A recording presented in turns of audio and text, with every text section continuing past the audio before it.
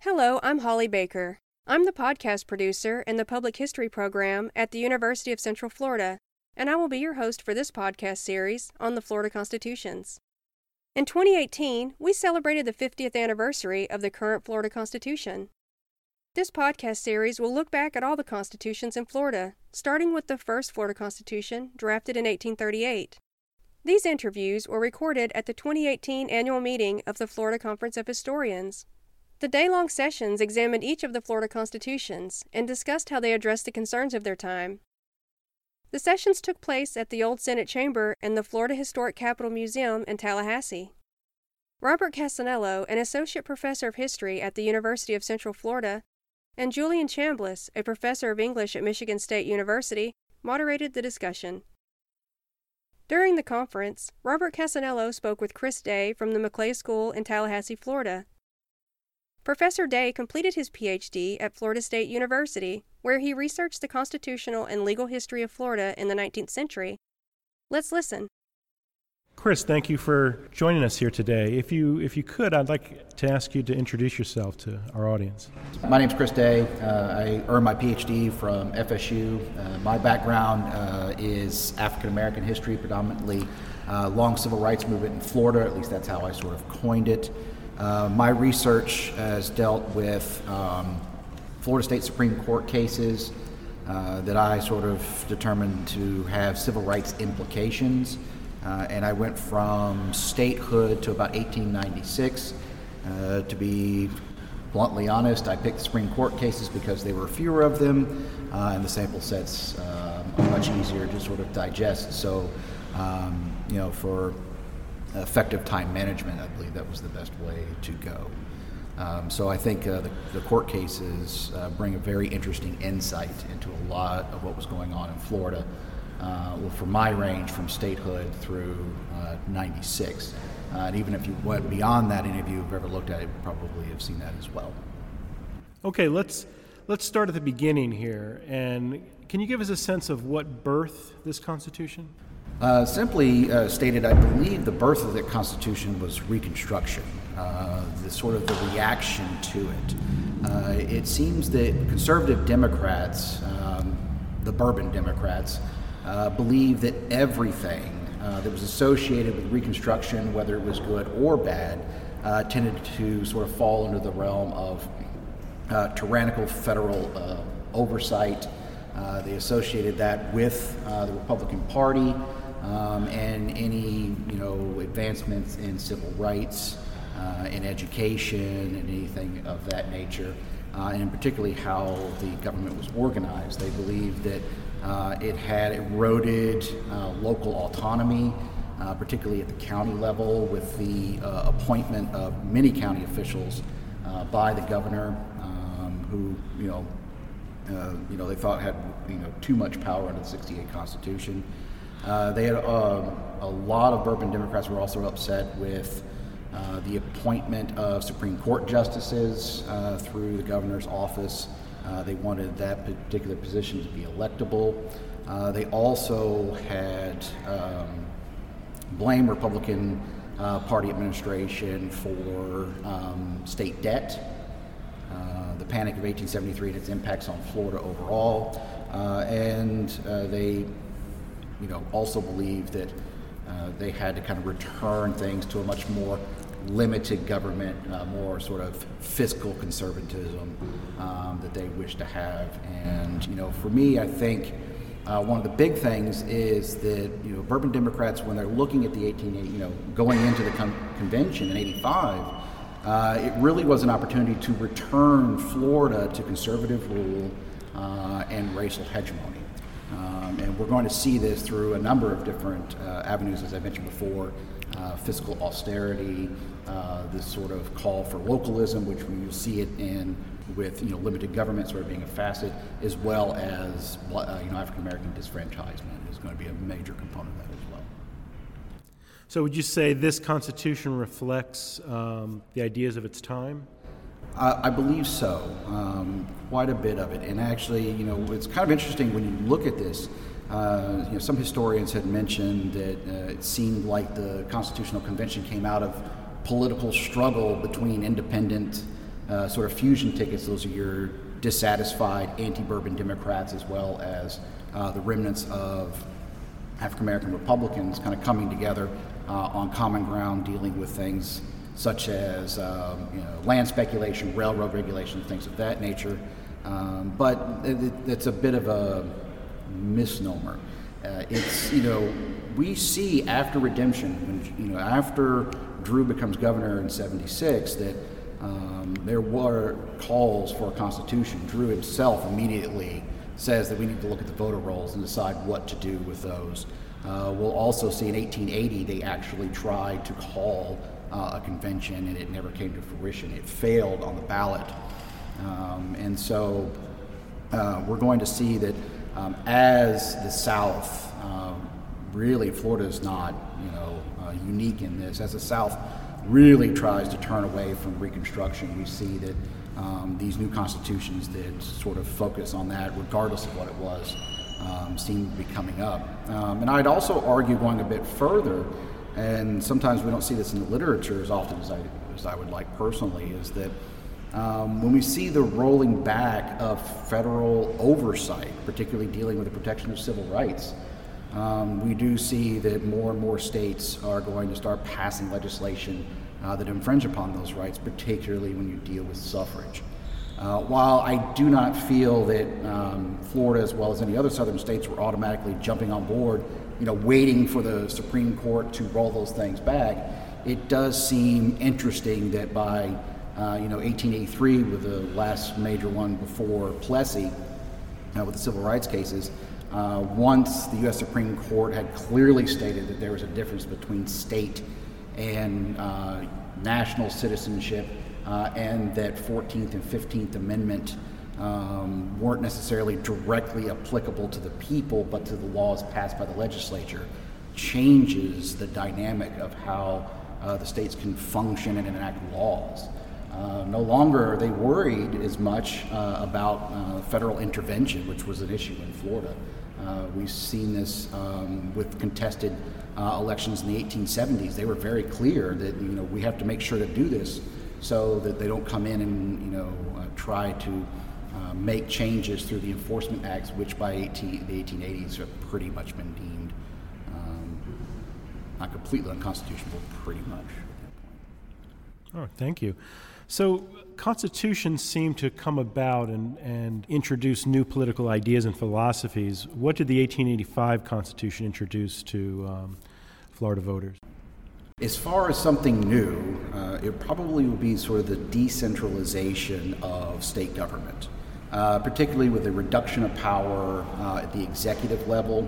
The governor no longer is going to appoint as many county officials, and even the cabinet that had been done in the past. One historian had mentioned that this was a very puzzling thing to political scientists, although I wasn't able to sort of figure out exactly why that was puzzling. But this feature of a decentralized executive and, of course, the power of the legislature increasing seems to be sort of a thing that kind of comes out of this, which was kind of interesting coming out of the 85 Constitution. And it seems to be the one that persists to this day, where we see the governor not necessarily having as much impact. And that's a direct correlation to 68, where the executive had a lot more power in his ability to appoint county officials and the like. Okay, great. And finally, last question. What are the debates and the struggles that come out of the 1885 Constitution? One of the major ones, which I think is going to be brought up later in 1968, is going to be dealing with apportionment. Florida in the latter half of the 19th century is changing dramatically. We have a lot of people moving into the state, which ironically was the result of Reconstruction. Because of the Immigration and Lands Office, we do see an influx of people coming into the South, into South Florida, into the peninsula. Railroads are playing a role in this. H.B. Plant, Henry Flagler, as they start to extend, that also had created issues. But we'll see that it's going to be harder and harder for North Florida counties the Panhandle to maintain its control, its grip on the legislature through apportionment. I think that's going to be a major one. But beyond just strictly, nuts and bolts of politics, I would argue the biggest thing that comes out of it is segregation, more than anything else. Segregation is, it's one of the things I try to convey to my students. We sort of, when we read about it, it seems like it kind of comes out of nowhere, when the reality is it takes a tremendous amount of work just to get that to function. How to organize that law, how to make sure that you're not violating parts of the Constitution that are clearly designed to make sure that doesn't occur. And Florida does its homework and does prepare considerably. We see that starts off with the reduction in suffrage rights. This was not new with the poll tax coming out of 1885. We had seen a reduction, as I mentioned earlier, from George Drew. The governor had said that we must look at the voter rolls and determine if everybody is a qualified elector. And this is going to cause problems on the county level. For example, in Jefferson County, there were a number of people who were getting purged, predominantly African Americans, who were being purged from the voter rolls, and they weren't finding out until they go vote. But the law had stated that they were supposed to notify the county of its mistake 3 days before the vote, and they were supposed to hold public hearings to let everybody know, but those weren't always done as commonly as they should. And one of the things that kind of strikes me, and this is another case that comes out of Duval County, is Horatio Bisbee, who, of course, was a major player in Reconstruction. He actually defends a man by the name of Richard Jordan of Duval County, who had been removed from the voter rolls for petty larceny, essentially a theft over $20, which, even by that time is not very high. And he notes in there that by removing people or taking away their civil rights because of petty larceny of course, he's a lawyer, so Latin terms abound. He referred to it as a civiliter mortuus, the death of the civilian, the removal of their rights. And he had equated that as something worse than death. And so Florida will, after, of course, let's be clear, on 85, they don't actually put a poll tax in there, although there was mention of it. They call it a capitulation tax, which was supposed to go to schools, ironically enough. That they had given the legislature the power to do so, which they used in 1889. And from there, we'll see the passage of more and more segregationist Jim Crow laws. And of course, as we know, Plessy opens, the Plessy decision in 96 opens up the door to where, most of these laws are not going to violate the 14th Amendment and its Equal Protection Clause. But I'd argue that the civil rights cases of 1883 probably were a bigger impetus to this than anything else. And so having to deal with Jim Crow and the civil rights activism to follow is probably one of the biggest legacies that come out of it.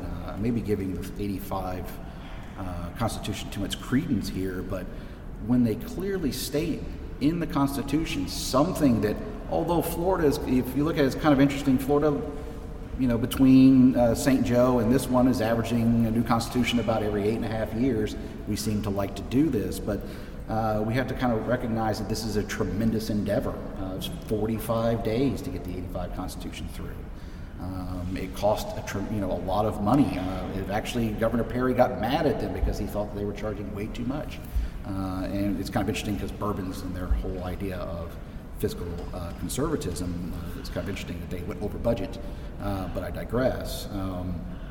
They are putting in two that jump out at me. One, they clearly segregate education institutions. Gone. And that's something that's put in there, and it takes a lot to overturn that, unlike, say, regular legislation. But the other one that doesn't get talked about as much is they put in the Constitution, of course it's been an issue in Florida for a while, the prohibition of interracial marriages. And they had gone and stated that there couldn't be a relationship to somebody who had ancestry back 4 generations, so you're talking almost 100 years that they're going back. And that's going to cause tremendous problems with the transfer of property. One example that I had come across was dealing with Zephaniah Kingsley, who had left Florida 30, 40, 50 years earlier. His children had challenged a sale of land, and if you don't know about Kingsley, he's a really interesting character because he had three. You can't call them marriages legally because it wasn't allowed, but he had three open relationships with African American women, had children with them, and lived with them as if they were his wife, and he had accepted his children openly. It wasn't anything that he hid. He actually had bequeathed land to them, approximately 300 acres in Duval County, that they were able to use. And in the 1880s, when the mother or some of the children had decided to sell it, they challenged it.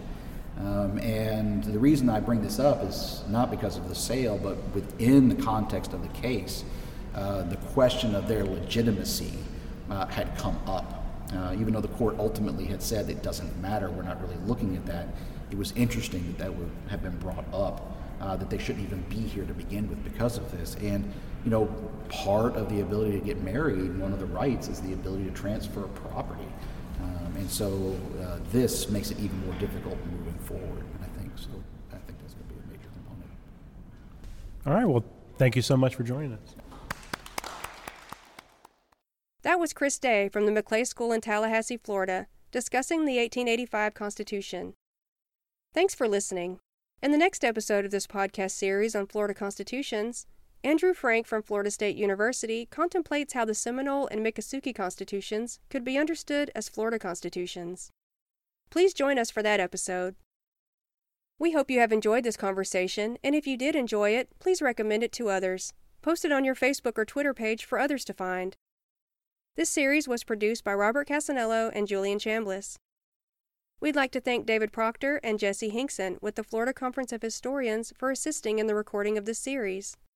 You can find out more about the Florida Conference of Historians at www.floridaconferenceofhistorians.org.